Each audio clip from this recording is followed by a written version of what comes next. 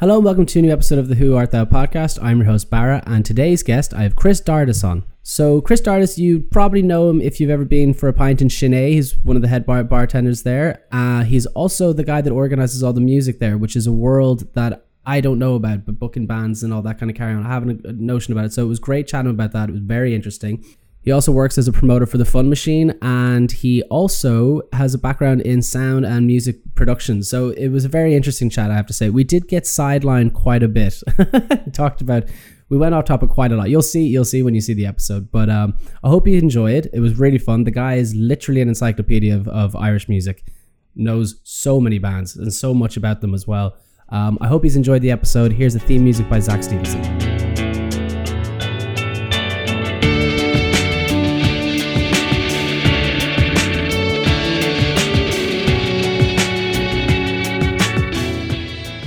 Well, we'll start. Well, I think we're ready. Are you ready to start? Ready to start. Ready to go. All right, we're going to have Chris Dardis on for the podcast. It is Chris Dardis, isn't it? It is. Yes, okay. No, that's my alias. Well, because I normally know you as Chris the Bar Whore is the name that I would be associating you with. But thank you very much for coming on. So this is going to be episode 23. You'll be on as the guest. 23? Yeah. Yeah. Son. We're here with I've got my lovely glass of wine. I'm in a new humble abode for 6 weeks, so you're gonna be the first guest here for it. Woo! Yes. So I know you obviously from seeing you around gigs and all that kind of carry on, but how did you? So okay, let me rephrase that. So you studied music in BIM, was that, and were you always with a huge interest in music, or?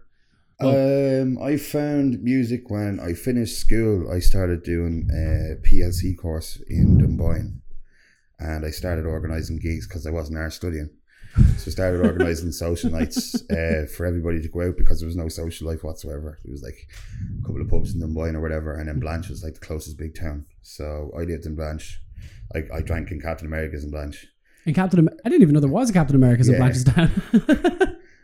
Big suburb that it is. But there used to be nights there like Monday, Tuesdays and Wednesdays when I was unemployed after school, and I'd go in on the Monday. The Monday was like singer-songwriter night, and then the Wednesday was karaoke night. So I got to know all the lads that were organising the gigs in there, and so I started organising college socials then back in 18, 19 in school, and that's what got me kind of down the music path. Yeah. I was studying pre-nursing at the time. Pre-nursing? Yes. I can't see you in that position now at the moment. I know, yeah. I love telling people to fuck off. See, that's the problem. So I was studying pre-nursing and didn't really bother with the fucking courses. I just did it for being in college. Yeah. And I started organising the summer socials or social gigs for the college and stuff like that. So it was a bit of was it kind of like a range of stuff, or was it like strictly rock music, or? It was a bit of everything. When I first started going, we just started going to the pubs in Dunboyne, and a mate of mine played guitar and sang. So we used to kind of make him bring his guitar in on a Wednesday, and we'd take a half day. Yeah. And it became mandatory over the year that whatever classes were on at past 12 o'clock on a Wednesday, nobody went to because they started going to the pub on a Wednesday instead. So we used to go down, and Green Graham would start in the smoking area at about 12 o'clock. We get a couple of toasties and then pictures of Bavaria, and the day went on from there. So we started drinking in Blanche then, and I started organising gigs. So I became like good mates with the lads that were doing the booking up there as well. And by the end of the year, I think we ended up getting Republic of Loose playing in Captain America. After a year? It was a year or two, because I went there for 2 separate years doing 2 separate courses, and I did no studying on either of them really. I ended up organising the gigs. That was pretty much it. But I can't remember if it was the end of the first year or the second year. But we organised something it was Ed Porter, who's in Wild Youth now. He was the promoter for Captain America's at the time. And I organised it with him, and he said, well, you're too small a college to put on a social for yourself. There was like 300 people in the college or something like that. So he said we do a combined social night with Blanche IT, and we ended up selling like 200 tickets of how many tickets were sold. So I don't think Blanche IT bought any.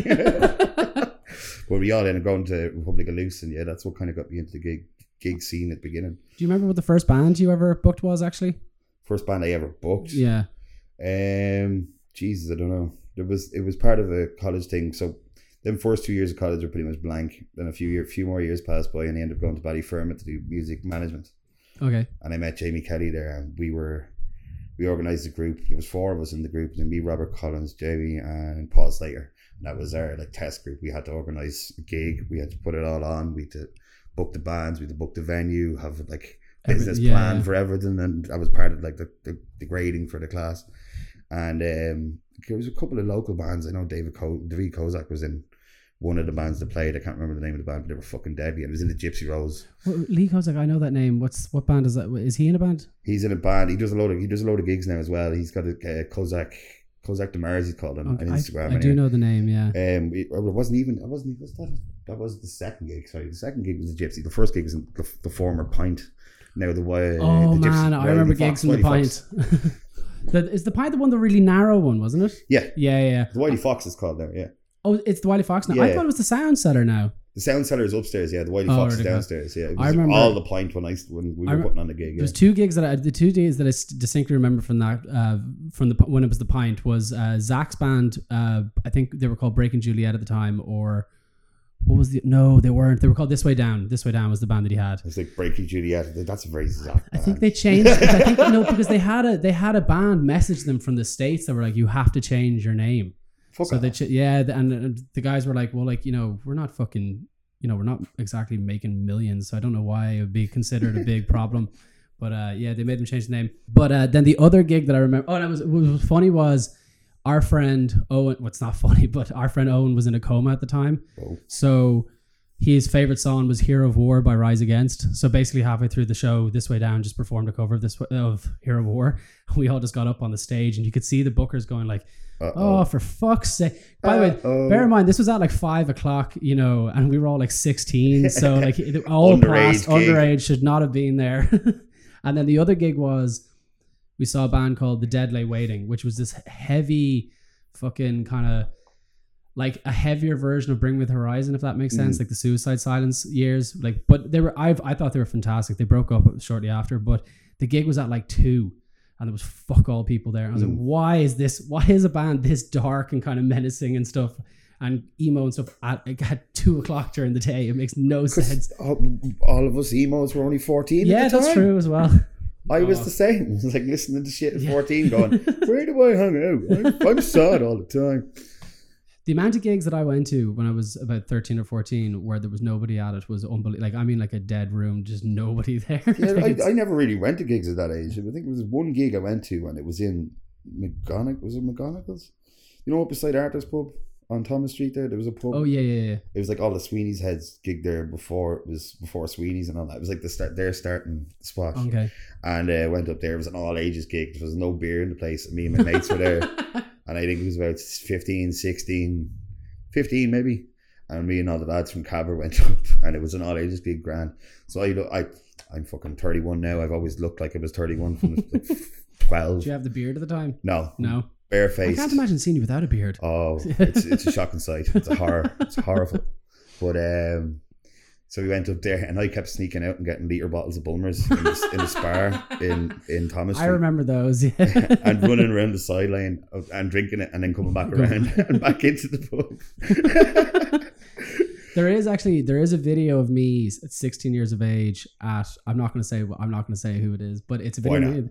Right. Because you could find the video on YouTube and it's one of the most embarrassing videos I've ever seen. Okay. But it's one of, actually it's this way, it is This Way Down. They're playing the Sugar Club and you can see me I had a liter of vodka before going in at 16. Not a wise idea. Projectile vomiting everywhere. No, it wasn't projectile vomiting. It was just mosh pitting on top of everybody. And and then like Mark, who was the bassist at the time, would tell me to calm down. You could just see this middle finger just comes through the air. We'll watch it after this. I'll show it to you after this. Who gives a flying fuck, man? The last all ages gig that I was at was this band, like a grunge band playing in Workman's and they were shooting a music video and everybody in the gig was like 15 and I went in and I was like, can I get a beer? And they were like, no. I was like, why the fuck not? And they're like, it's an all ages gigs, we're not serving alcohol. And I was like, okay. So I had to get a Coke, but I was convinced this band were the support to a friend of mine's band who were kind of like a Mumford and Sons type of thing. I was like, why the fuck do they have these guys on this support? So and there was like 15-year-old slut dropping and everything. I was like, this makes me, and you can just see me in the back, with this Coke just going, what the fuck? So the inner metalhead going, this is not where I belong. What's going on here? Yeah, exactly. Yeah, and I was I know for a fact that I'm in the music video because the camera cuts the camera guy kept going in front of me, and but at the end I messaged my friend. I was like, "What?" I was like, "Interesting support band." He goes, "What are you talking about?" I was like, "The gig in the Workman's." He goes, "That's next Tuesday." He goes, "What are you doing?" So I was just sort of random all ages gig. It's somebody's music video, looking absolutely like I hate you. Yeah, literally. I haven't ever found the music video, but I know for a fact that it's called the Midas Touch. I know that's the Midas Touch, like, you know, your man who touches stuff and turns to gold. Oh right, I thought it meant like the Midas keyboard. No. But so how did you coming about booking stuff for Sinead come about? Well, Sinead is quite a recent thing now, but I was doing. Me and Jamie kept the Fun Machine going it went on hiatus for a while, and then when we got out of college and we were doing bits and pieces here and there, we decided to start doing stuff we got offered a residency in Fibbers. Oh, wow. So we were doing once a month, which turned to twice a month for a while in Fibbers, and then went back to once a month after the pandemic. But Crispy, actually, no, what was it? We came back after the pandemic anyway. The promoter that was there, Crispy, she was gone. So it was me and the owner and the manager, and it was between the three of us, which inevitably ended up coming down to me because I know a lot more people than they do. Yeah. But so I've been enjoying that so far. Been a bit more stressed than I thought it would be. Throwing the bar work in with the in with the booking and stuff like that is a bit of a mind fuck. I tell you that much. I can't imagine. But do you do the sound as well, or does the band just come on and just figure out themselves? We've got our own engineers there. Like Keith is the main guy. He's been there for donkeys. He's been there since the owners took it over. Nearly 10 years ago or something like that. He was one of the first engineers that came in, and he recommended getting such and such a sound desk and doing this and that with whatever the sound system is, and he's been there since pretty much day one. Wait, I remember, I think the first band that I ever saw in Sinead was Zora, and I was like, holy fuck, the sound, because you're kind of just like, you know, you go down to it and you're just like, what's this going to sound like? And then suddenly it's like a fucking, it's a big wall. Yeah, a big wall. It's class. it's only got better as well with the new sound system that went in. It's ridiculous. The last gig that I was at was a Fizzy Orange, I think was the last gig I saw in Sinead, and they sounded fucking fantastic. Fizzy Orange, and it was Eris, wasn't it? And Eris, yeah. Oh, fuck yeah. Oh, no, actually, the last one was Mimic did their first show in Sinead as well. Did they? It was recently enough, was it? About last month, I think, as well. Mimic. James Lonergan's new band. Oh yes. James was in there. That was a good gig as well. Yeah, that was a very good gig. Them boys are very good. And I loved them all the bits. They're all so sound. I finally chat to all them properly last week in Sinead. And I was like, these guys are all fucking your man Phil, the drummer, is fucking hilarious. Phil is a gas man. He's a gas man. Yeah. I ended up back at a house in Perrystown with all them in one of their houses, and I started falling asleep on the couch, and the lads were waking me up. I was like, Chris, you have to go home. I was like, why? Can I just sleep on the couch? And he was like, no, we don't know you that well. I was like, dude, if anything happens, I work in Sinead, you know me. I ended up getting a taxi home. I was raging, just half asleep, just on the couch, like, this is comfortable. Yeah, I've been there as well. It's just like, who is this guy? I'm with the band. This was after an epic, and I mean epic game of Nerf. Nerf? There was some serious Nerf. Where did you play Nerf? It was in the house. Oh, in the house? Yeah, we were shooting each other with Nerf guns. So I got really into it as well. I was like fucking G.I. Joe in the corner. So how in terms of booking places for Sinead, is it difficult to book bands these days with coming out of COVID, or is it kind of just people are just wanting to do gigs all the time now? Well, it's a combination of both. People are wanting to do gigs and people are getting on to me to do gigs, and then I'm looking at bands that I could get in for gigs. A lot of my mates are I can't even tell you how many bands I know just from simply because of mates. But the budget that we have in Sinead is kind of small in comparison to what you'd have for say like the Workman's or anything like that. But if a band comes to us that are of decent quality, and I know they're going to bring a pull, they're going to get more than the regular Joe Soap that comes up to me looking for a gig, you know. But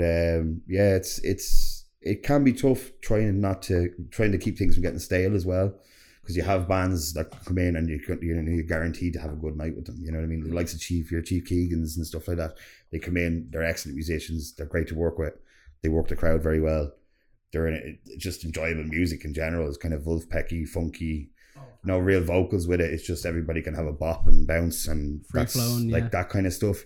you want that coming in regular enough, but you don't want to keep it too regular that people get sick of it as well. Yeah, you know? that's one of the other things that I've heard. Like I was kind of unaware of it, but a friend of mine was gigging like crazy, and they'd done 4 gigs or 5 gigs in 1 month in Dublin. And then they didn't gig for ages. And I was like, why aren't you doing any gigs anymore? It's like, saturate the market, Barra. That like, if we keep doing it, people just get used to seeing us, and then there's no demand at all to see us. Exactly. Nobody's going to come see you then because you're playing all the time. And then they think they're seeing the same show as well. Yeah. That's a big thing as well, because I remember there was Queens of the Stone Age cover band played with us there 3 months ago. Queens of the Sausage from Waterford. Good name. They were absolutely amazing. But I remember walking straight up to them afterwards. He's like, when can I book you in next? And he's like, dude, we're playing in Dublin once more this year, and then maybe this time next year. I was like, yeah, smart move. And he was explaining to me, he's like, yeah, you play once or twice in a year, people are going to want to keep coming to your gigs because they're not getting stayed. You're not saturating the market, as you say. So like, hopefully get them in now the next time for next year for Sinead.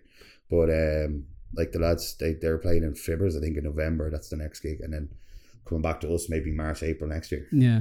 That's a great way of doing it though. Oh no, it is. Like I remember there was one that wasn't a bit. There was one band that I was like, how many times are they going to fucking play Dublin? And it was. Do you remember the Blackout?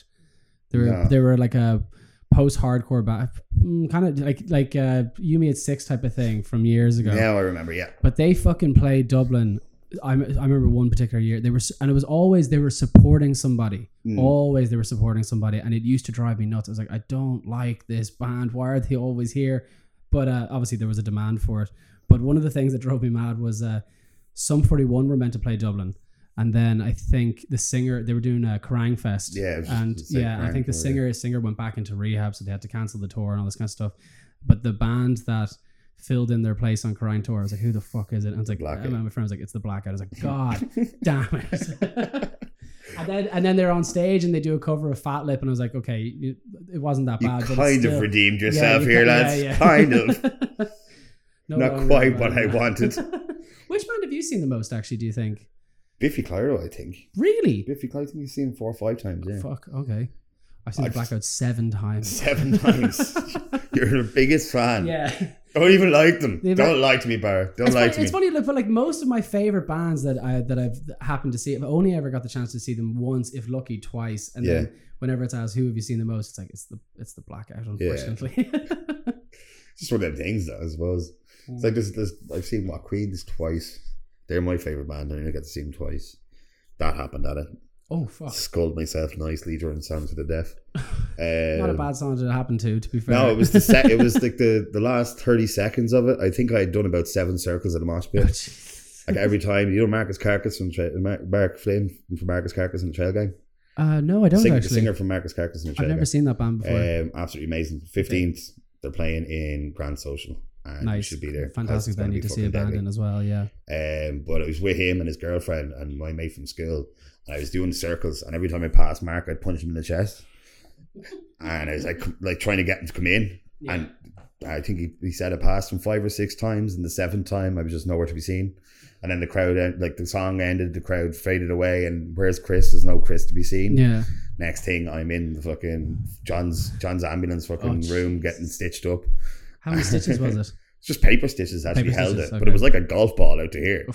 As I remember, I was leaving and went down to Fibbers, and like the lads in John's ambulance said, because to cover themselves, like you have to go to the hospital to get checked. Yeah.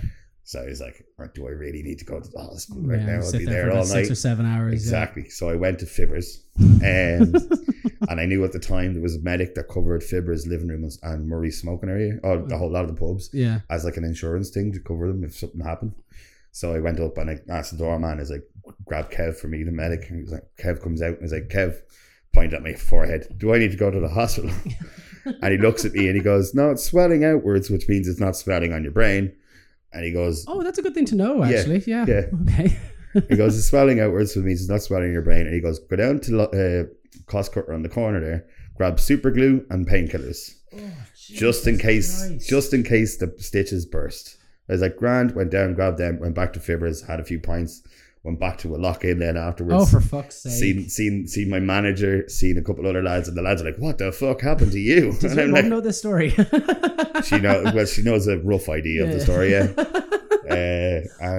My mum would never speak to me again if she heard this. Like, I had to keep the night going. Like, yeah, no, I understand it. Bring back the glory, because I was having a great time until this happened. Do you know, I remember the only ever of two serious injuries. The one was the one I told you when we were just setting up, but where I did stage diving and no one caught me and I really hurt my back. But the worst one was actually at Bicurious and I got concussed. I heard about this. Very, very badly at it. And then I've told this on the podcast before, but fuck it, I'll tell it again because it was on the first episode. But so Alexis takes me out, my friend, and no, it was two like skater bros who took me out actually, and they were like, "Yo, bro, you hit your head so fucking hard," and I was like, "Who are these guys?" Like, and they were like, "You just like went boom," and but then Alexis comes in and he's like, "Barra, look at me," and I look at him and he's like, "Okay, follow my finger," and he does the follow the finger thing. I was like, "Am I concussed?" And he goes, "Yes." He goes, "No." He said, "How well do you think you did?" I was like, "Pretty well. I think I followed." He goes, "You just stared at my face blankly the entire time." He goes, "You need to go home," and then. I went home, and then as I was going out, Niall Donnelly was walking in, and I just went, "Oh, I haven't seen Niall in ages. I'm going to hang out with Niall." And I came back in, and all I could see was Alexis, like me back in the crowd of Bicurious, barely standing up, and him just going, "What the fuck are you doing?"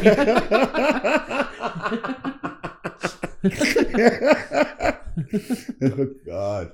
Scold yourself nicely, I think. It's very dangerous. I stayed up the whole night on purpose because I know it's like you never sleep on a concussion or something. I don't know whether that's an wise tale or not, but it's definitely advised to try and stay awake just in case. I don't know what to like. Stay awake until what? Yeah, exactly. You know what I mean? It's like you can only stay awake for so long, especially if you're doing nothing. I had an argument with my dad actually recently about the Grenlams film because he was like, "So you can't feed them after midnight?" And he goes, "But when can you start?"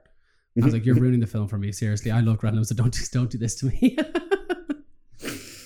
Feed them after midnight. So when does the clock restart? Yeah. Exactly. Like, is it like 6 a.m. or is it 12? It doesn't. I don't know, but it doesn't make a lot of sense if you think about it. So, like, I have a few quick fire questions. Well, not quick fire. You can go about them as much as you want, but they're kind of about music and all that kind of stuff. So, the first one would be like, with the current state of what would you think of the current state of music in Ireland at the moment? Like, do you think it's thriving, or do you think there can be more can be done? I actually this came up yesterday as well. When I was in work, somebody posted something about having more people of color and more LGBTQ performers on Irish radio, and it came up a couple of years ago as well. It was like there's no independent music on Irish radio. It's all the same top 4 or 5 artists every time, like, you know. And I think there should be definitely more done for everybody all around in terms of that airplay kind of thing, you know. It should be a law for all channels, not just the national ones, to play a certain percentage of Irish music that's not U2 or fucking Fontaines or whatever, you know what I mean? It's underground stuff as much as it could be hip hop, it could be pop, it could be whatever you want. Like, yeah, I think there should definitely be more music played on Irish radio anyway. But I remember even talking with my parents about this because I was like, by the way, I've had this conversation plenty of times. I was like, that's exactly the thing that I think as well. Even just an hour or something, like, or whatever, but it's like, my dad was like, "But is there a market for it?" And I was like, "Well, yeah." And it's like, because we have all this amazing music that people don't know about it. Exactly. Yeah. And I guarantee you that if people listen to it, they'd go, "Holy shit, that's actually fucking class." Exactly. Yeah. That's the benefit of the likes of festivals and stuff like that. Yeah, you get to see. People fall into a thing and they're like, it wouldn't be necessarily their cup of tea, but all of a sudden they're like, "Whoa, that band was deadly." Yeah. And it might be something they definitely wouldn't listen to outside of it. Spotify wouldn't throw them a random fucking band like that, but all of a sudden they're, "Oh, I like this band. Find out more about this band." But sure, like, even I remember the first time I ever went to Knockenstocken, Full of Hell. This place, Hell, we're playing one of the stages at it, and I was with my friends who, none of my friends like metal at all. Yeah. Like that, like the kind, especially the kind of the really kind of screamy stuff. You might get away with the Metallica song every once in a while, but there was 2 girls who were like, I was like, "You have to go to this show," and they were like, "What?" And it was three girls. I was like, "You're going to this show," and they're like, we fucking hate heavy metal." I was like, "You're going to see this place, Hell," and we went to it, and then as soon as it started, there was just mosh pits like crazy, and they actually were really having a really good time. And then you could see the guitarist do like this with his hands, like moving them apart, which was to signify a wall of death. And my friend Alexi was like, "What is a wall of death?" And I was like, it's pretty much exactly what it says on the tin. It's when the crowd splits in half and runs at each other. But one of the girls we were with is quite short, and I just saw her just run and just get boom, and it was like a balloon flew away. She was flying.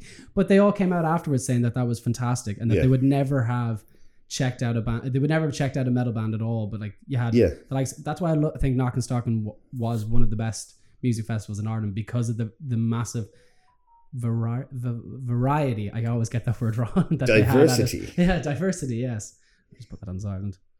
Yeah, I put mine on airplane mode. Yeah. Apologies. I'm so unprofessional when it comes to that kind of thing. But do you know is there any word on Knockanstockan coming back? Because I wanted to come back so bad. I have no idea. No idea.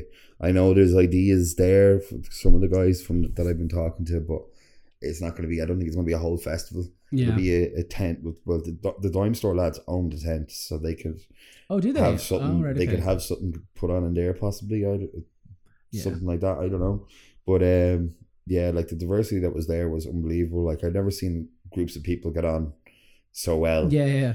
Then I have it Knockanstockan. It was like you just lose your mates, and 10 minutes later you've a new set of mates. Like, you know what I mean? Yeah. And there's every type of person under the sun was at it as well, and it was just like, oh, you lost your mates, come over here, have a can. It's like, I haven't got any cans, but we have cans. Let's have cans together. One of them things, like, you know, it's just. But it's even very like even like we were watching. I was like I was surprised at the amount of families that were at it as well. Like it's just a lovely festival. It's a lovely buzz. Yeah, it's great buzz. Like even seeing the Guard doing the fucking bouncy hopper thing. What? Did you see that? No, I've never seen that. They were doing the little family sports day thing, and they had one of the space hoppers, and the Guard was doing it.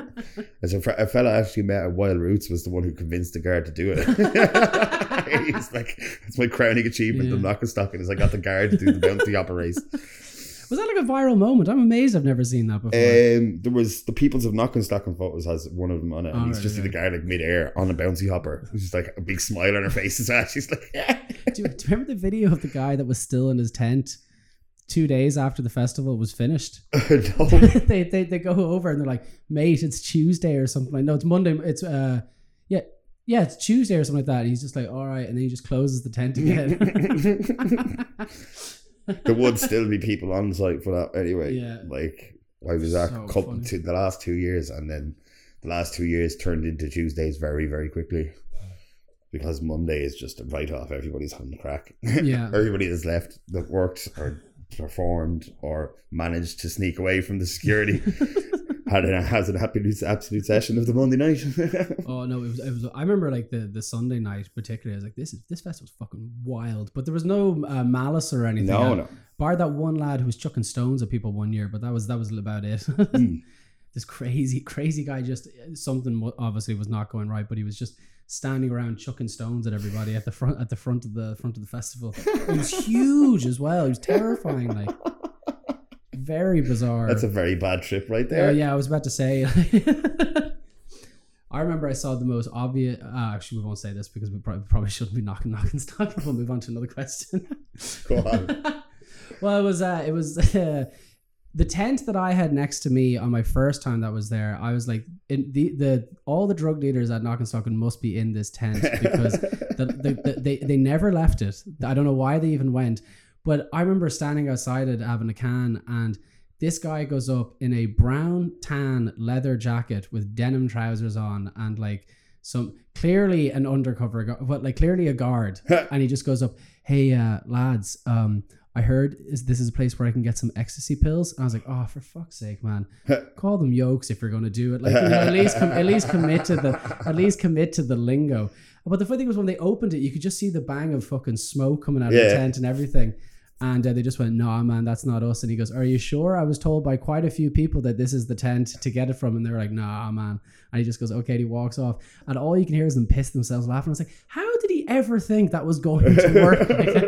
Were they from Tala by any chance? I have no idea where they were from. heavy dub accents now. But I've a rough idea who they could be. I won't disclose on podcasts. I was like, come on. I was like, no wonder drug dealers get away with fucking murder in this country. Have Have you got any ecstasy? Yeah, ecstasy tablets. I couldn't get over it. It had me Could in I smoke stitches. some ecstasy, please? Do you have reefer by any chance? Do you have reefer? Wacky tobacco, as they like to call it. Do you smoke the funny stuff? Actually, just out of curiosity, this came up to my mind today as well, because I know, as you said, you did sound production, was it? Yeah. What do you think is the best sounding album ever? Best sounding album? Sounding, like production wise, what do you think? Jeez, I don't know. That's a good question. Like every time I listen to stuff, you kind of get another Hear a new little whack of something that was in the background that probably shouldn't have. I've always had a thing since I heard Limp Bizkit, Linkin Park. Hybrid Theory. Hybrid Theory is an amazing album. In one of the main songs, I can't remember which song it is, that the dog barks just before Chester starts to sing. What? Yeah. Which song I can't remember what song it is. It literally, you can hear a bark just before he starts to sing. And I think it was like a dog in the studio or something like that, but they left it in. No way. I'm sure of it. Ever since I was a kid, ever since I first listened to it, it's like, that's a dog barking. And I just ignored it. And then after a while, I started listening to it more. I was like, I hear it every time. It's like, that's definitely a dog barking. Fuck me. I listened to that. Like, that was one of the CDs that I have. I still have it.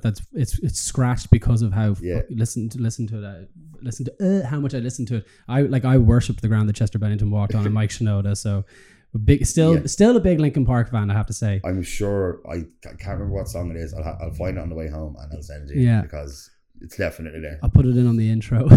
I actually got to see them.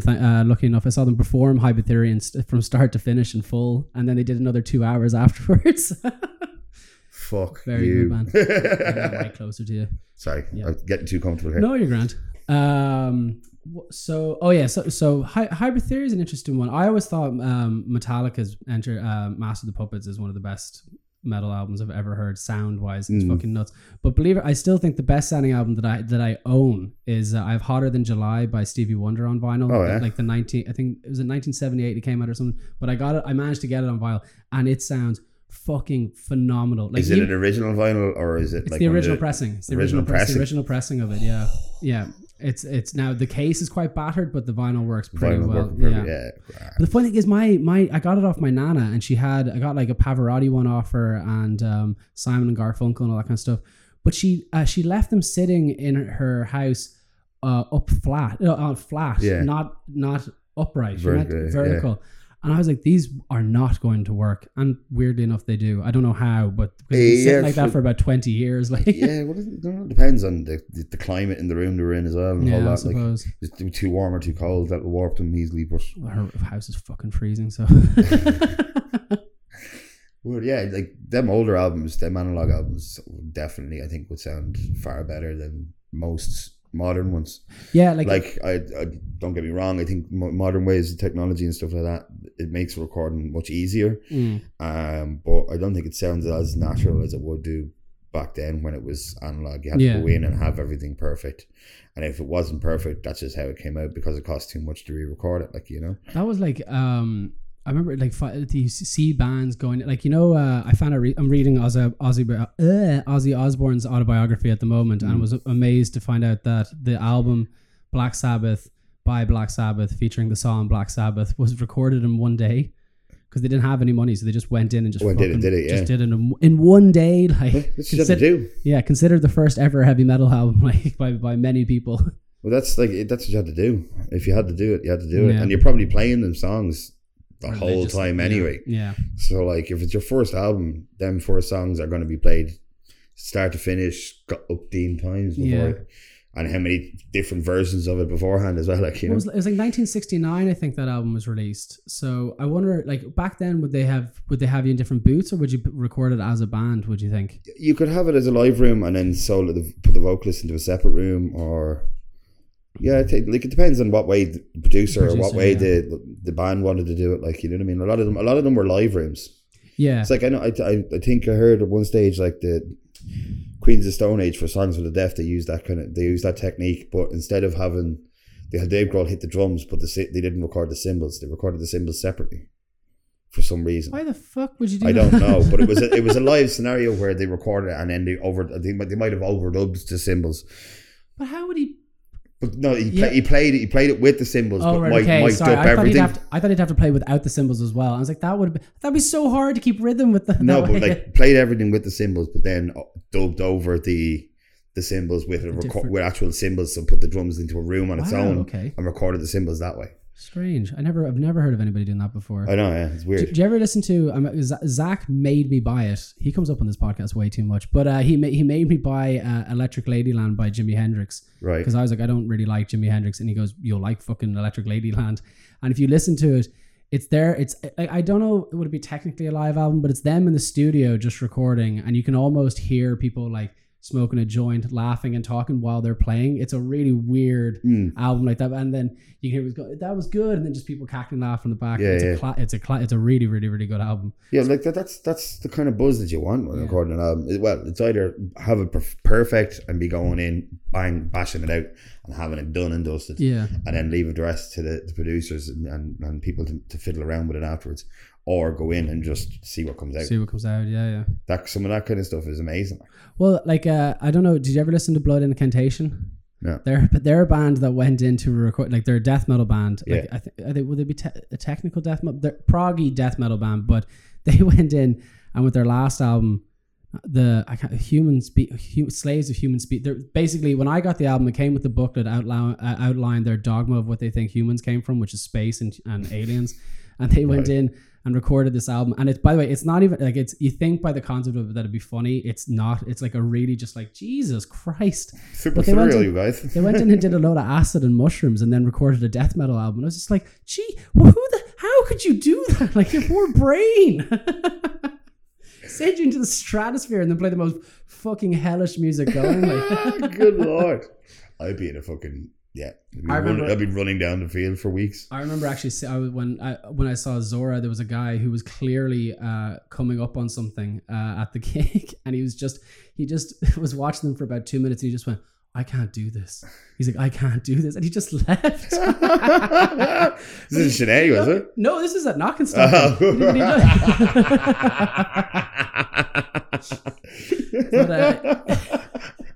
So funny. And the funny thing was, right after he left, they did Never Gonna Give You Up by Rick Astley for a little bit. Just they were about to do a big sick breakdown, and I was like, here we go. And then it was like, I was like, what the fuck is going on? I love that. It was like Dave Newell actually was on to me the other day looking for a clip that I recorded from Knockenstock, and it was Chancer doing Limp Bizkit. Oh, man, I was there for that. That was two boys from Baylor. That was unbelievable, yeah. It's fucking like that clip was absolutely hilarious. I've actually, believe it or not, I've only seen Baylor once, and I need to see them again because they're fucking sick. Playing the Workman's Club, I think, in a couple weeks, aren't they? They are, yes. They're definitely playing a tour here soon. I think they did Sinead one time, didn't they? They did Sinead one time, yeah. I think it was the same weekend that you might have saw Zora. Because we used to do a thing where it was like Electric Picnic Weekend or something like that. We'd put on metal nights because all of the rest of the crowd would be at the festivals. All the metalheads would come and play. That's a genius idea, actually. So like, I think it was Baylor. It could have been Baylor like the Saturday night and Zora on the Friday night or something like that. It was absolutely deadly though. It was a great weekend for me. They're too huge. Like, it's just so good to have, actually, like, I say this every time I'm on the podcast, it's so good to have amazing Irish metal bands, like, because like, I don't think there's a really good video called by a guy called Gonalock on YouTube who does a video even on Irish black metal, and he's just like, he goes, for a country that's so small, he goes, the music that comes out of this place for metal is unbelievable. I was like, I wish people would actually take fucking notice, like. Because we have so much amazing talent. Like, God Alone are one that I keep going on about as well. Are fucking unbelievable. Fantastic, yeah. No worries. I might chop up my wine glass as well while we're at it. God Alone are absolutely amazing though. I can't wait to see it. Like, I haven't seen them since I was in Galway for a night to see By Curious, and God Alone was supporting them. Oh, were you there for that night? I was. Yeah. That was a wild one. I say that was a mental one. That was a wild one. I was going there on my way to Lisdon Varna. Lisdon Varna? The Lisdon Varna Matchmaking Festival was on, and said I'd go to Lisdon Varna.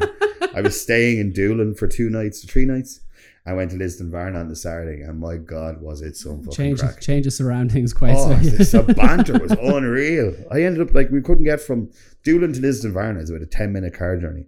You couldn't get from Doolin to Liston Varna. It was that busy. It was that bad. No taxis were going, no buses were going. There wasn't even a little fucking minibus going from the pub to across town. So we ended up, I met these two lads from just outside Athenry in one of the pubs, and they were staying in the caravan park across the way from where I was staying. And they called the owner of the caravan park, and he sent this young lad over in the car and picked the three of us up and dropped us off at Liston Varna. And wouldn't take money off us then when we got to Liston Varna. So we ended up throwing money at them, getting out of the car, and then walked into this hotel in Liston Varna, and it was full of just farmers and Elwins doing line dancing on one side, and then look to the right, and these two boys had their whole hurling team on the right hand side. Just walk in, all of a sudden I had 30 mates from fucking Athenry. He's like, this is Chris, he's from Dublin, he's with us, he's having a great time. It's like, I'm having a fucking blast here, lads. Oh man, even one festival that I love is Other Voices. You just get on with everybody, all the townspeople are just great to have you. Come on, do everything you want. I'd love to go down there. I haven't had a chance to go down to Other Voices. Oh, it's good crack. I'm looking. You have to book it a year in advance in order to get any place to stay. My nana has a holiday home down in Dingle, so we just stay at that. And where was my invite? Huh? I didn't actually, believe it or not, I didn't. I was meant to. The time that I went down was meant to stay with my mum and dad. Were staying in it, and I was meant to stay in it. And for whatever reason, I just never came home. So I ended up staying. Somebody's child put me up in a hotel that they had an extra bed, which was quite nice. Well, it was more kind of a hostel thing. But then I think the night after that, Shay from somebody's child, he had a spare room in his hotel, which was the night where. Did you ever hear the Guinness story? Where I woke up and thought that I shit myself and brown liquid everywhere. And it turns out that I had gone to sleep with a pint of Guinness between my legs.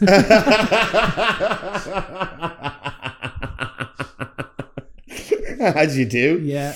As you do. I've done that plenty of times myself. I never spilled a pint when I fall asleep though with a pint in my hand. It's I just remember watching fucking who was it? The Ray Darcy show, and just being this is class, isn't it? And then Shay was weirdly asleep with his arse in the air. It was a very strange night, but and then there was one guy that when I was in the pub that we were in that I got the pint from, he was like, I know your dad. And I was like, I have no idea who you are. And he was like, I know your dad. Is his name John? And I was like, yes, it is. It's also but he was from Belfast or something like that. He was just convinced that he knew my dad because my dad's from Tyrone. But it was very strange. And he also your father. Exactly. That's literally what we said. And by the way, he never told me who he was. It gets to that certain level of points where I can imagine being him in his mind's eye. He's like, this guy knows who I am. It's like, I know your dad. I'm trying to have a nice conversation with this man, and he's just ignoring me. That was a night. I remember in the same night there was a bunch of the townspeople playing poker. But they're playing with cash, and I went up to the table with a tenner on me, and I was like, I'm going to fucking clean this table out. They all had €50 notes in their hand, and somebody just had to grab me, who I didn't know, was just like, no, you're not joining that table. And I was like, it says that anybody's allowed, and they're like, you will lose everything. The Sharks are over here. They're good players. Yeah. I was like, I'm good, and they're like, not in the state that you're in at the moment. Over here to the kiddies table. Yeah. Pretty much, yeah. we bet pints and fags and maybe a bit of a joint, but not your house. No.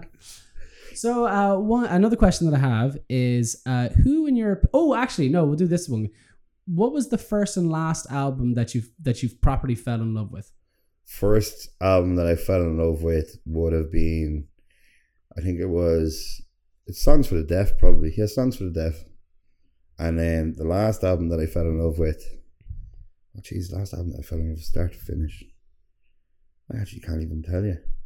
It's been a while since I got a couple of records yesterday, but it's been a while since I had a nice record listening day and actually sat down and listened to an album. Well, I'm the same, because we have a record player I have a record player in my room, but it's loud, and my sister's been studying the entire time, so I go to put it in, and she's like, no. Plug in the headphones. But what pops into mind is Clutch, Psychic Warfare. I bought that. I've listened. Clutch are fantastic, actually. I haven't listened to them in a long time, but they were not a long time, about 5 years. But didn't they had an unbelievable album that was out maybe 4 or 5 years ago? Psychic Warfare, yeah. Is that what it was? Was it? Yeah. It was I bought that on vinyl because I remember one of the DJs in Sinead kept playing it. I was like, I like this buzz. and I bought that and listened to it. Like it was recorded. I'd say it was recorded analog, specifically for vinyl. Very because underrated band as well. You can hear the breaks. Oh, no way! You know what I mean? Yeah. So you can like it runs. If you listen to it on vinyl, it starts off. It's like it's got this intro of they walk into a saloon and your man's taking an order and let me tell you, like, or he's not even taking an order. It's like, I'm going to give you a piece of paper. Just write down what happened here. Yeah. And then it breaks into the first song, but it goes continuously until the break until you have to flip the album, and then it kind of stops, and then you flip the album and it starts again. But if you listen to it on Spotify, it's like break, stop, break, stop, break, stop. And then, but if you listen to it on vinyl, there's no break. It just keeps going. It flows lovely. Do you ever, I remember listening to it the first time, and I felt it, I think it's the Slayer album, Rain and Blood, but you remember if you listen to like an old CD, they would have like maybe like even sometimes almost like a second of a pause before the next song would play. Yeah. They had none. So each song would just start off just straight away. And I was like, this is actually so fucking jarring to listen to, but at the time consider groundbreaking. Like, it was just came back into my head about the break thing. It's just a weird way. I think that's like a live room recording. If you go in with that prep that we were talking about, if you go in with that preparation that you know which way the album's going to go, you know all the songs inside out, why not just walk in and play them straight? Like, no, it's not them playing them straight. It's like that they are playing it by, because I remember Tommy Eyre was talking about it. He goes, they actually play it like track by track, but they just have it that the track listing between when you're listening to on a CD that there's no break at all. So it just plays. So like, you know, and then stops, and then the next one will be but straight away with a different thing. Yeah. And like they thought, like at the time apparently it was considered groundbreaking, but I remember listening to it going, this is so jarring to listen to. There's no kind of room to kind of go, okay, here's the next song. There's no room to mentally prepare for it. Yeah. There's no intro, it just starts again. Do you ever listen to them actually, Slayer? Not much. No, yeah, no. I tried. I've been given out to by many a metalhead friend for not listening to them. I tried to get into them, and I just wasn't really much a fan. And again, got given out to by somebody. I was like, they're just not for me. Exactly. Same with the other one. I don't know. No, you might be a Tool fan. First ever concert was Tool. Oh, really? Actually, not a massive Tool fan though. Oh, where'd you see them actually? The Point, when it was still the Point. Fantastic! The O2.3. Yes, one of my first gigs was at the Point as well, and was madness. And the crowd, I remember we were there. I was like 6 or 7, and the crowd just started beating the shit out of each other halfway through all the ska heads. And I remember turning to my dad, and he just goes, "Don't mind it, just look at the stage." Smart man. Yeah. Smart man. What was I say? Oh no, but I remember meeting a Tool fan, I've met a few Tool fans, but I always find that whenever you meet them, that they are always the ones to tell you that if you don't like Tool, you're an idiot. It's like, and it's just like, but the Fibonacci sequence, it's like, I don't care. I don't like it. I like the music. Like, don't get me wrong. I love instrumental music. I fucking love that kind of offbeat, mad time signature buzz. But Tool it's just, your man Maynard's a bit too strange for me, I think. He is quite strange. He's quite a strange fellow. I don't really think Maynard's strange, but you're at Peaches there the other on Saturday.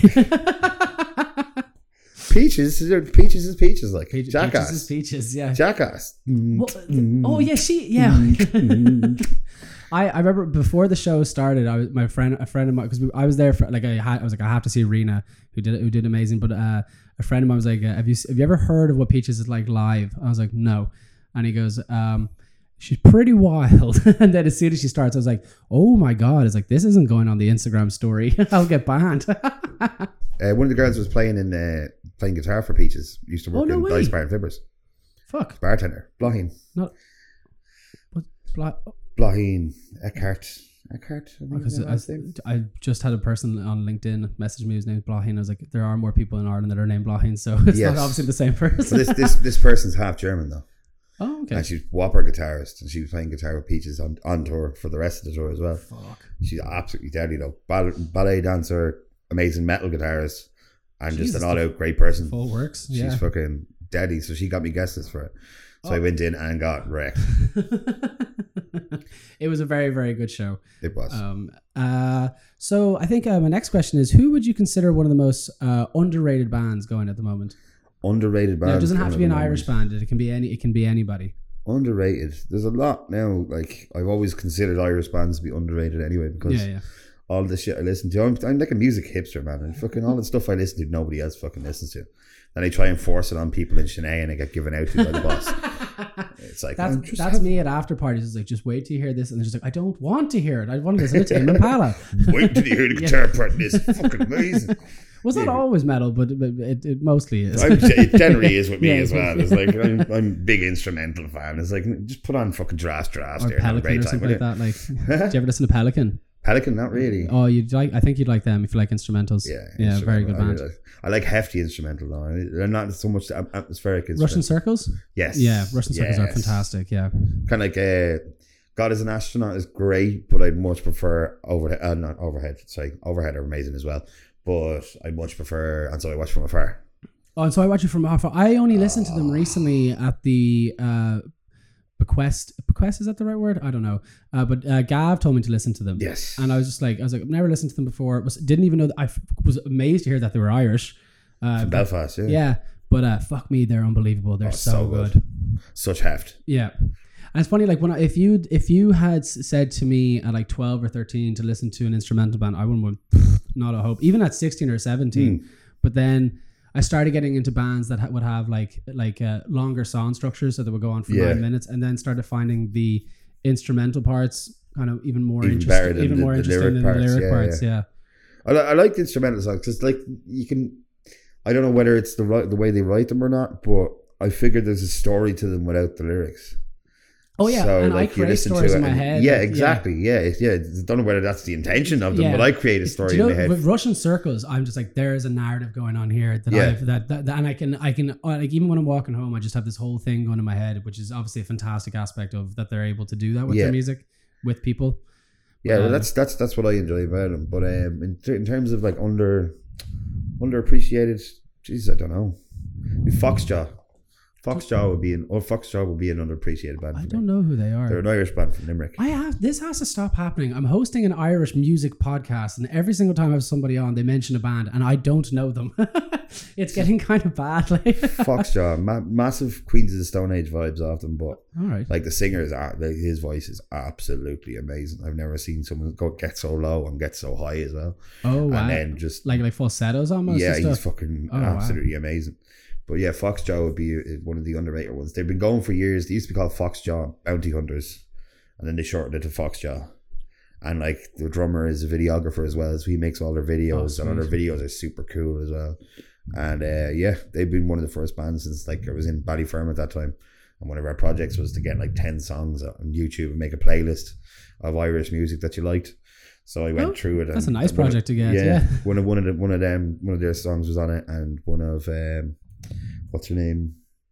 Roisin, one of her songs was on it. Oh, lovely, yeah. And a couple others was like fucking Roy 7.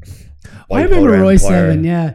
It was Roy 7, was that the band that were like, we should be leathers? He actually, swear to God, they came in to our school and gave a talk about what it's like to become a musician. And I was just like, don't you guys have just like one song? But my friend was like, yeah, it's a banger of a song though, to be fair. But he told us a really funny story where he was saying that that he wasn't a very. By the way, it was the whole band. Sorry, the whole band we got to see them live essentially. But he was saying this story that I always found hilarious was that because they got signed by Universal, I think, and they were a very small band, and then suddenly were signed by Universal. But he said that his tactic was he was shitting himself before the show.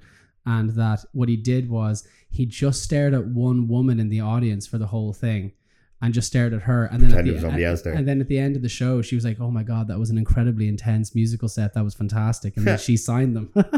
Oh, really? Yeah, they got signed. That was jammy. Yeah. That was jammy. Now, I might be paraphrasing the story a little bit, but that's kind of the crux of what he was saying. Sure, he was an actor anyway as well. I think he was an actor or a presenter on RTE or something. Did he host the Den at some point? I'm not sure. I know he was definitely on TV or in TV or movie at some stage as well. Like there's a load of stuff like that with bands. It's just like they've got other things going on and they just end up into music, and next thing they're fucking massive, you know.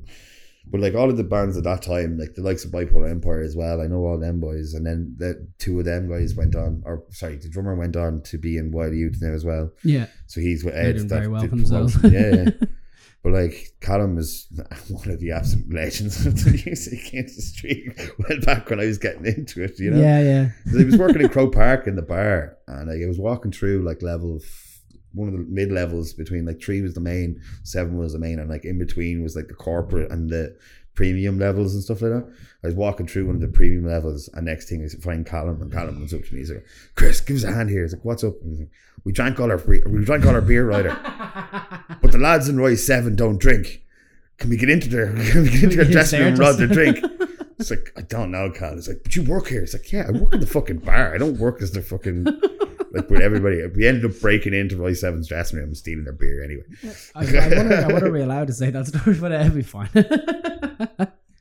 I remember what was it when I used to work for Eddie Rockets, and that actually we didn't end up stealing their beer. I think I made that bit up. I wanted that story. I wanted that story to be true in my mind. I was like, did we?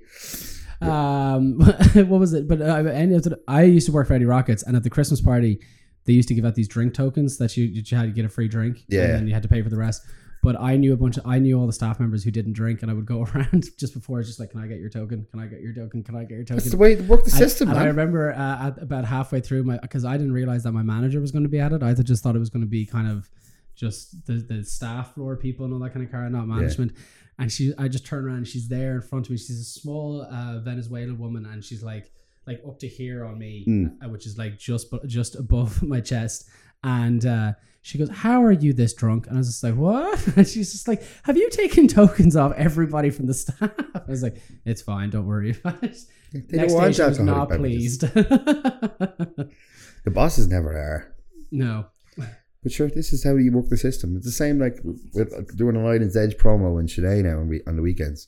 So you pay a $5 in for the gig, you get a token for a pint of Island's Edge. Everybody comes in, he's like, "Can I have a pint of Heineken?" When has that happened? I never knew about that. Last few weeks. Oh, right, okay. So like everybody comes in, "Can I have a pint of Heineken with this?" It's like, "No, you can have Island's Edge." Yeah. So they end up not drinking it, but like someone coming on like, "I enjoy Island's Edge," and everybody, all of a sudden people are like going, "Oh, you're drinking Island's Edge? There's a free pint." It's a stout, isn't it? Yeah. It's all right. It's no Guinness. Yeah. Would that be your favorite drink of choice? Oh yeah. Yeah. Oh yeah. When I go to Sinead, I always get Scraggy Bay is the one that I always get. But the problem about Scraggy Bay is it always gets me absolutely langered. Yeah. That's the thing. The Kinnegars are good beers, but they will get you steaming. All right, yeah. You'll have I remember the first time I had it, only had like 2 or 3, and by the time of it, and I can drink quite a bit. It's not a badge of honor, but I can drink quite a bit. It takes a lot to get me fucked. And I had like 3 of them, and I was just like, "Oh my god, I actually feel like my head feels warm." Do you know that level of drunk? Like, like I'm the same. Like I drink a rake load of pints of Guinness, and then I'd be able to walk out of a place for no problem. Mightn't be making the most coherent of conversations, but I could be walking out of the place. But if I change the diet, like if I change from Guinness to something else, just automatically, even in around the same percentage, if I drink Smithwick's, let's say 6 pints, you know what I mean? As soon as you get to the 5-6 pint mark, you're starting to feel it. And it's like your body has built up a tolerance just for Guinness and exactly. nothing else. Yeah, exactly. But it's like changing your diet. Like, yeah. I remember one of the weirdest experiences that I ever had with alcohol, when I was drinking in a pub for the very first time. I was in the pub, never left it. So I had about by the time it was done, I had like 9 or 10 pints. Right. And was still sober, felt sober the whole time. And then as soon as I hit the fresh air, I just apparently I just went boom, just fell backwards. that has happened to me on occasion as well. It is the weirdest feeling. Yeah. It's so uncomfortable. Yeah. The benefits of being a smoker. You hit that air fairly rapidly, or you hit that air fairly. I think like a lot more than benefit. You would. Yeah, the one benefit of being a smoker. But that's happened to me before as well. We were I was at a house party in Cabra, one of my best friend's houses, and we'd set up his mom was notorious for putting on a session, and mom and dad were notorious for putting on a session in the back garden. We set up a corner table, got a little fucking stereo system going. I had a laptop and a hard drive plugged in. I downloaded rake loads of tunes. I was DJing the shit out of it, having a great time, taking the piss out of my mate because he simultaneously looked like George Best and Sinead O'Connor at the same time. It was. So what does that mean? Because he used to have a ponytail. Okay. And then he looked like George Best. Right. And then he shaved his head. And then he looked like Sinead O'Connor. Okay. He must be very attractive. No, he's not. Adam Banks, if you're listening, you're not attractive at all. But But yeah, we were doing that, and I sat in this chair all day drinking cans. Yeah. I hadn't budged. It's like, when you give me the tunes, you're not getting them back. I'm not relinquishing that power. You know what I mean? You're getting what I'm fucking playing. Yeah. That's it. So I went to, I don't know how many cans deep I was. I stood up to go to the toilet because I hadn't budged from the back garden. People were feeding me. I was getting cans handed to me. I was having a great time. Yeah. Went to stand up and just keeled. Oh no. Nearly took the whole table with me, like laptop, hard drive, speakers, the fucking, you name it. I was nearly taking them down with me. And yeah, I had to be put to bed that night. It was just like but it is one of those, because you're just like, I'm perfectly fine. I was like, I don't even feel giddy. I don't feel drunk. It's like, this is great. And then you go out and you're just like, you literally oxygen into your blood all of a sudden. Just fucking just turn to mush. Like it's like diluting the alcohol in your system. Yeah, it's weird. The way actually was over flying to I was flying to Canada, flying over to London with my friend Chloe. And because of the way Dublin Airport is at the moment, we were worried sick that we were going to miss our flight. And we were just like, no, we'll get there super early. And we got there, like the flight was at like 12. We got there like 8:30 or something like that. And we just walked straight through security. I was like, what the fuck? We just got lucky that day. Yeah. There's nobody there. So we met Gav actually in Gav Purcell in the smoking area. And then we're just like, well, let's just get a pint now. And then I forgot that you get, if you're on a plane when you're drinking, that it makes you like 10 times as drunk because of the altitude. I think it like it loosens up your blood or something like that, so it travels faster. It thins out the blood. And also the oxygen levels will be more pure because you're pumping oxygen as opposed to. So we got a vodka and Coke when we were on the plane, just going like, we're going to see Charlie XCX tonight. This is going to be great. And then like had the vodka and Coke, and by the time that we were leaving the plane, we were like two giddy 14-year-olds who just had their first drink, just going. and then we were on the tube going over to the hotel, and I was like, oh my god, we're plasters. Like, we are so drunk. And a friend of mine messaged me, he goes, you know, it's 2:00. He's like, are you aware that it is 2 p.m. in the day? Yes. We had to walk around London for the whole day, just really drunk. You go get yourself a feed, sort yourself out. We got curry cheese chips. That's not a feed. We got chicken curry and chips with and it was a decent feed. That's a feed. The gig was in Ali Pali actually, which is a venue that I was not aware was for 10,000 people. Ali Pali, Alexandria Palace. But we walked in thinking, because she was doing a tour of like 2,000 people in Dublin and Birmingham. And all. So we were just, maybe the London show is the same. And then we get there and I was like, what the fuck? This is like a palace. And then we get in. And it's in the name, Barra. I know. But I always thought it was just one of these fancy things. I'm going to cut that out and make you look stupid.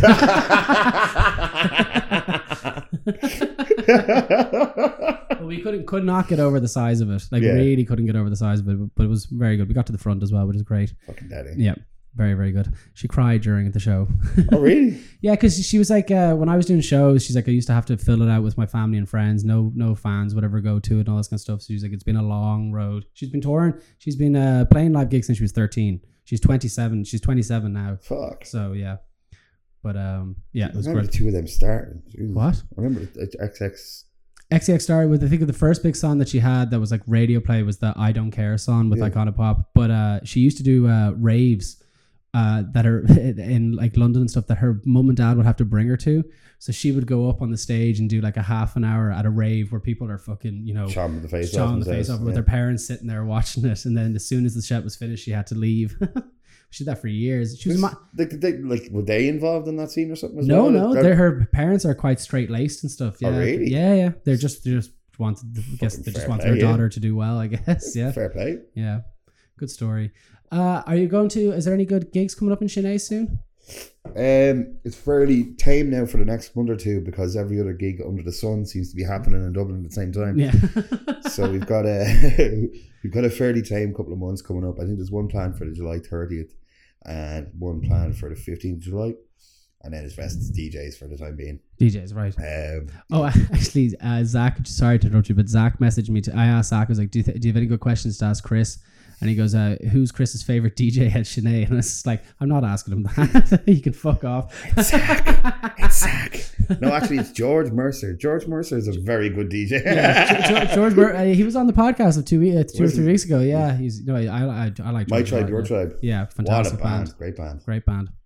I was unaware that it was just him for a while. When I was listening to them, I was like, and then we used to get session musicians in to play with him as well. Yeah. But then I was listening because I was listening to it. I was like, this is class. And then researching and all, and I was like, know that he had a project, but wasn't aware that it was My Tribe, Your Tribe. And then I was just like, this is fucking nuts that he does everything on it. Yeah. Bit one of them fucking Trent Reznor types. Yeah. I'll do everything better than everybody else. I actually have a good Trent Reznor story. Now I'm not sure how factually correct it is, but because it was told by Russell Mills, who apparently likes to stress the truth a bit. But he was the artist who did the artwork for Downward Spiral. And he was saying that he's from Manchester, I think. He does all these kind of, like, if you look at the Downward Spiral, that these kind of like, it's almost like melted metal and all, kind of like, he's a very cool artist. And he did a 4-hour lecture when I saw him, but he was going on. I was like, how did you get the Nine Inch Nails job? And he's like, well, Trent liked my artwork, told Universal to fly me over to LA. And because that he doesn't like working with anybody that he hasn't met before. He doesn't want to do anything with anybody that he hasn't met, which is fair. I think that's fair. But he said that, like, Russell describes the story as Russell, like he's my mate, but he describes the story like that he went into this room and it was like, if you ever see like Tim Burton's Batman with the extremely long table, where they're at one end of the other, and that Trent was at the top and that Russell was at one end, and that Russell was served like a 4-course meal, and then Trent just watched him eat. And then at the end was like, okay, yeah, I'll take him. He's a good one. That's I definitely would think that's a little bit embellished. Yes, I would say a little bit, just a teensy bit. Just turned up to 11, maybe a little bit. You know?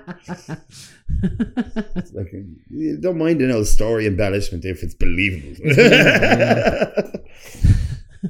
It's funny, like whenever I tell a story, I always like to tell it with like as much details as possible, which a lot of people don't like. And if my friend of mine is like, I could tell a story that you're telling in about 30 seconds. He goes, you take 5 minutes to tell it because you have to set. Where's the entertainment in it? That's what I was like. It's like, because I have to set up the room, I have to set up the context of the situation, and he's just like, no one needs that. I was like, that's what makes you a shit storyteller. You have to make a sidebar. Yeah, exactly. Come off and then go, where was I talking about? Why was I talking about this again? Bring it all back in. Throwing a few metaphors. Exactly. Yeah.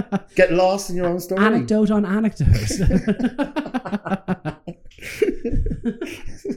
So where would the fun be in not having loads of sidebars? And the other thing as well, by the way, when he fucking tells the story, he misses out on all fucking good details as well. And it's like, you're ruining it. You're ruining every aspect of it. Yeah. Good funny bits. I broke my leg. The end. Yeah. Written by Stephen King. He's actually a bad example because Stephen King is one of those people that if you ever read one of his books, he does describe everything in detail. Like do you know the way you have that thing when you're reading a book, you can get lost in it and you can imagine the room that they're in and stuff. You can't with his books. He fucking tells you everything that's there. You start making up your own room, but he can't. He won't let you. Yeah, he won't let you. Yeah. Yeah, I'm terrible at reading fiction. Terrible. Oh, I love a good biography, but I'm terrible at fiction. Oh, if you're loving it, Ozzy Osbourne's autobiography is fantastic. I'm reading Dardis at the minute. Oh, nice. I heard that's very good. What's the title of that one called again? The Likely Lad or Likely Lad. Yeah. I would imagine that's quite it because he's had a pretty turbulent life for a while. Pretty turbulent life, but I don't think he's seen it as being turbulent. I think he's seen it more. He's very eccentric. Well, he's probably rationalized it in his head as well. No, but he seems like he's eccentric as fuck. Yeah, but he educated himself early on. Like he was really smart. Oh no, you would have to be smart to write the music. Like the Libertines, like his lyricism is he's a fantastic lyricist. Like yeah, he took a lot. I'm only at the beginning now. I'm only about 50, 60 pages in, but he's talking about his childhood and stuff like that. And he's just like, yeah, my parents were strict. I didn't really go out. I just fucking read books. So he's very like, so far he's well educated and stuff like that. And he dropped out of college or whatever, but he did really well in his leaving school exams and stuff like that. Just wasn't for him. I'm finding it pretty interesting because I always found him as being. I always thought he was either a junkie or a genius. I didn't know whether to think. But he does have that thing where people just write him off as just a fucking drug addict. You're just like, well, no, like you'd have to be somewhat talented for us to even know him, and not just a junkie. Like yeah. But when I remember when I was younger, like we were watching MTV2 or something like that. And my sister had this mad crush on him, and it'd be like, she was mad into like fucking Bullet for My Valentine and shit like that. Oh, So right. it was Matt kind Tuck. of out of sorts for us. Like, Jeff beat Dardis, he's gorgeous. Yeah. And he's like, we were watching him and he's like prancing through this field somewhere in England and having a great time for him. It's like, this lad is just away with the fairies. Like, who even is he? Like, you know what I mean? And I just remember, he's like, and then you listen to his songs, you're like, that's him? Where the fuck did that come from? Yeah, a lot of nuance to him. And, yeah. But like, even reading the book, he's just like, it's just a bit eccentric. Yeah. I think that's just the best description for him. He's a very eccentric. I gotta give it a go. There's been a few now. Because I recently got into. I've stopped reading fiction. I've got in. I think non-fiction, like reading just autobiographies, is fantastic. Patti Smith was like the first one that I actually sat down and read, and it was a fantastic book. But Ozzy's one's brilliant. John Lydon's one's brilliant. Johnny Rotten, Angers and Energy, but he is a prick. So it's kind of, but he every story that he tells in it, he is being a prick in the story. He knows he's being a prick. He knows he's being a prick, which is what makes it quite If you're a prick and you know you're a prick, then it's grand. Who's the other one that it's the ones that deny they're being a prick is the problem, you know? I'm not a prick, John. I'm lovely. Slash's autobiography is unreal, by the way. Very good, very good. Like, I'm not a Guns N' Roses fan, but Neither my God, I enjoyed that book. I thought it was really good. Slash's was good. Dave Grohl's. I didn't know Dave Grohl had a book. Dave Grohl has a memoir out now as well. It's very really good. Well, it was pre Taylor Hawkins. Oh Jesus, yeah. Unfortunately, may he rest in peace. Great drummer. Imagine jumping into like Foo Fighters with like Dave Grohl. Imagine. As a drummer. Yeah. Well, sure, was it? They had the guy for Sunny Day Real Estate was the drummer for a while. And then Dave fucked him. Fucked him big time. Yeah. Like, that was like, I think it's the only time I think Dave Grohl has been a prick in his life. But the funny thing is, like, I actually I do what I think he did was horrible. Like to go in and re-record all your man's drums without telling them. And then, you can still come on tour with us and do all the press junkets with us and all. I'm just like, particularly when the lad he didn't enjoy that bit anyway. No. He wasn't enjoying the stardom bit of it. He wasn't like a very out there person. No, was Sunny Day. William something. I can't remember his name now, but Sunny Day Real Estate just in general are a very kind of dour band. Melancholic. Yeah. But I remember reading seeing that story in the documentary, and I was just like, "Whoa, Dave!" Because he has the reputation as the nicest rock star, the nicest guy. It may be the most dick move he's ever done. Yeah, definitely. But he still owns up to it. He goes, "I don't really regret it, to be honest," because he goes, "I was at a time in the place with the band where I needed the band to sound a particular way, and they weren't sounding that particular way." So I do get it, but at the same time, it's like, if I would never forgive you if you did that to me. No. Particularly when you look at the level of success that they've had as well. Oh Jesus, yeah.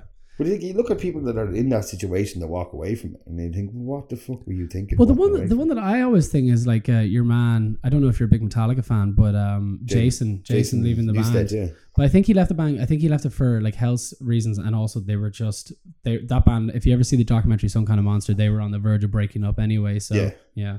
Well, they fucking it got to a point where it was just aggression towards everybody and one another. They fucked him big time anyway on the first album, because like Justice for All has the song 1 is easily one of my all-time favorite songs. It was one of the first proper metal songs that I fell in love with. Still love it. But you listen to it now, you're just like, I remember seeing Korn do a cover of it for MTV Icons for Metallica. Yeah. And it's a fantastic cover, and like Korn very famously have Phil Dion doing bass, and the top comment is this is what this song sounds like with bass, because Jason's bass is cut entirely off that album. He plays bass on it, but you can't hear him at all. There's no bass on it whatsoever. It was the first album since Cliff Burton died, so he was taking that position, and Cliff was a very much loved drummer, bassist, but it's still just like, could you not even give him a teensy bit of sound on the album? Exactly, yeah. Like that kind of stuff, like if you look at the Arctic Monkeys, that bassist that recorded Bet You Look Good on the Dance Floor, it's a completely different bassist than the one they have now. Is it? Yeah. He left.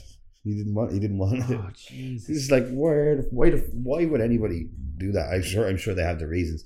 I remember thinking of it though when I found out it was a different bassist. It's like, why would you do that? Yeah. It's like the amount of money you're in for, like, you know what I mean? I remember seeing, do you know Doyle from Misfits?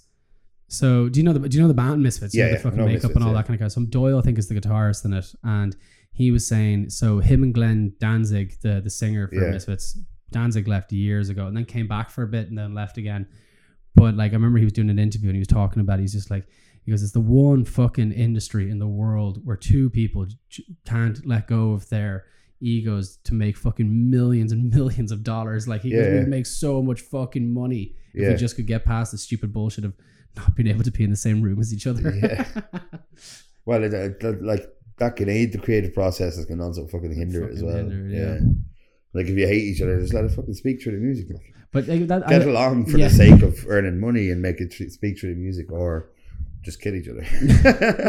I don't know, celebrity deathmatch style. I'm just gonna let them go at it. I missed that show so much. I used to watch. I remember watching that as a kid. It was like Lindsay Lohan against fucking, I don't know, Britney Spears. Britney Spears, was it? Yeah, something like that. Yeah, such a good TV show. Remember, clean fight. Clean fight. They always got so absolutely outrageous as well. Very good show. And the two commentators were always hilarious. With the fucking mustaches. Yeah. It's like Dodgeball. What's his name in Dodgeball? Jason Bateman in Dodgeball. No, that's the hippie dude or skater, it's a surfer dude. The surfer dude just doesn't have a clue what's going on. I don't know, Ted. It looks like something might happen here. So actually, it just reminded me now. He is Poopies from the new Jackass film is exactly like Jason Bateman in real life in Dodgeball. Have you seen the new Jackass film? I've seen the new Jackass. You know the new member Poopies, who's the guy who gets he's the guy who, when they do the quiz where they get slapped in the balls by the end of it if they answer the question wrong. Oh yeah. Yeah, the surfer bro dude. Oh yeah. He's exactly like Jason Bateman's character. Oh, I love Jason Bateman. He's so fucking funny. Yeah. My mum and dad and I are watching Ozark at the moment. Oh yeah. And I was like, is it good? And they're just like, yeah, it's just weird seeing Jason Bateman in a serious role, in a kind of scary role. Yeah.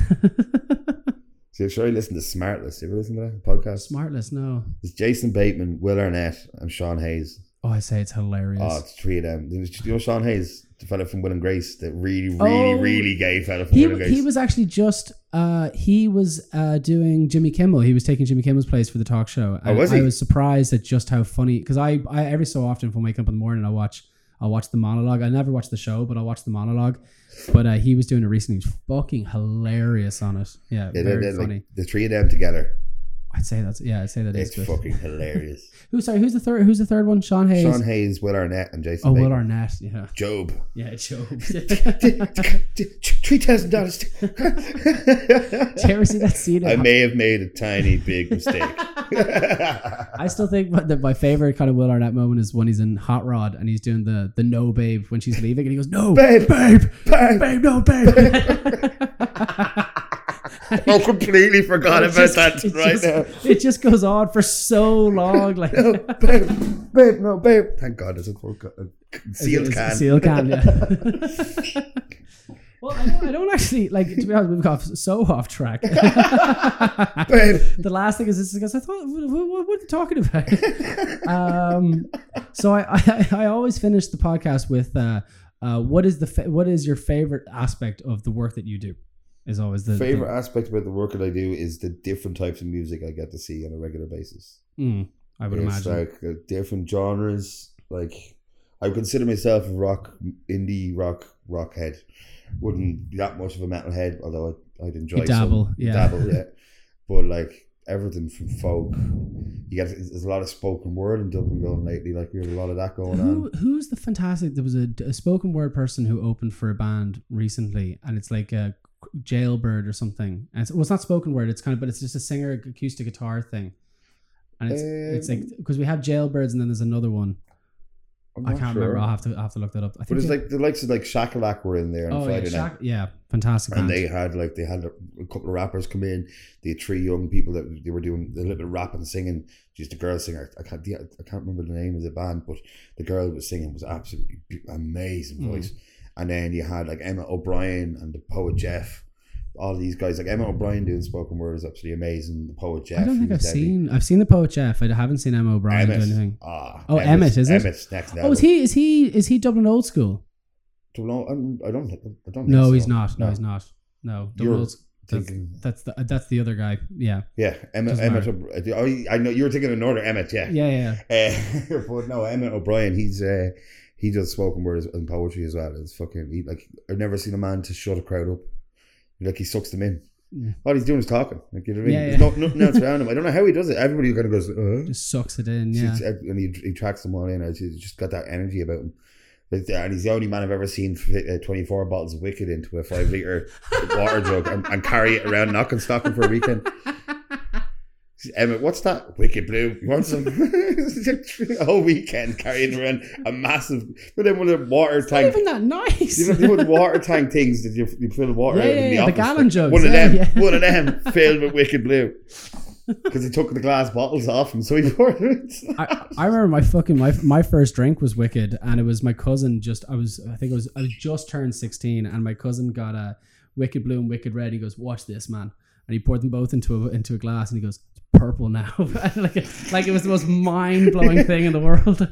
You've done art, I see. It's like Aftershock Blue and Aftershock Red. It's like purple haze, lads. It's purple haze. I remember that. Jeez, thank God I don't see that anymore. What? The mixing of the Aftershock in general. Aftershock or Goldschlager. What? Oh, Goldschlager. Which one was that? Goldschlager was the cinnamon flavored liqueur that had gold flakes in it. Oh, I do remember that. Yeah. And then there was the rumor that it cut your throat to get you drunk quicker. The alcohol could enter your bloodstream quicker. I remember having this argument with my brother. I was like an FDA thing or a board be it would never approve a drink like that. No. That would actively cut your throat on the inside. That's the most fucking stupid thing I've ever heard. It did have flakes though. Oh, you had flakes, but that doesn't mean that it fucking cut your throat. It made sense. Logically, it would make sense. It has little gold flakes. The gold is going to cut your throat, the inside of your throat. The 16-year-old us would believe anything. True. I believed a lot of things when I was younger. I probably still believe now, to be honest with you. But yeah, getting to do stuff like that, seeing all the different types of music, and then also like I'm dabbling in festival work as well now. So yeah, I saw that. More different types of music. So I'm just having a great time listening to music all the time. For a man who never sing or played an instrument, I'm involved in it somehow. Yeah, that's me as well. Like, because I can't sing for the life of me, and I've fucking next to no rhythm. So I was just like, I'll get it. I'll find a way to get into it, which was art. So I was like, I managed to sneak my way in there, but. Yeah. I'll be a fly on the wall somehow. I'll get to annoy bands somehow by getting to ask the questions that I want. It's like I'm going to be roadie extraordinaire someday. Like one of the lads back in the day, the Dark Lanes, Kevin O'Byrne was his name. He used to go, he's like, when we make it big, we're just going to get you a coffin, and you're going to live in the coffin, and we're going to feed you with cans of Guinness and rollies, and it's just going to put you in the back. It's going to be like a flight case coffin. You're going to be in the back of the truck in the flight case coffin, and we open it. You just carry all the shit to the stage and from the stage, and we just leave cans and fags in the coffin for you. And I was like, that makes sense. Yeah, that's doable. It's a wonderful life for me. Open the door, daylight, lift. Like that song, fucking Roadie by Tenacious D. I make the rock go. That's the dream right there. So we were down in Wild Roots. I was working at Wild Roots, and there was every morning I'd come up to the production shed where they were storing the gear and stuff.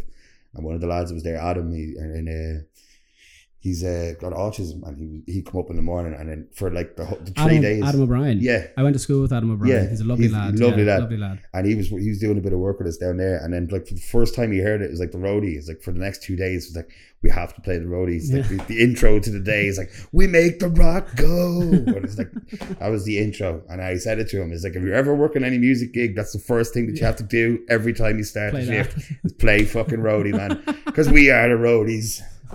And yeah, it was a fucking great experience though. He's just doing a bit of crack. I'm working some site work, doing some stage work, having the absolute banter doing it. Mm.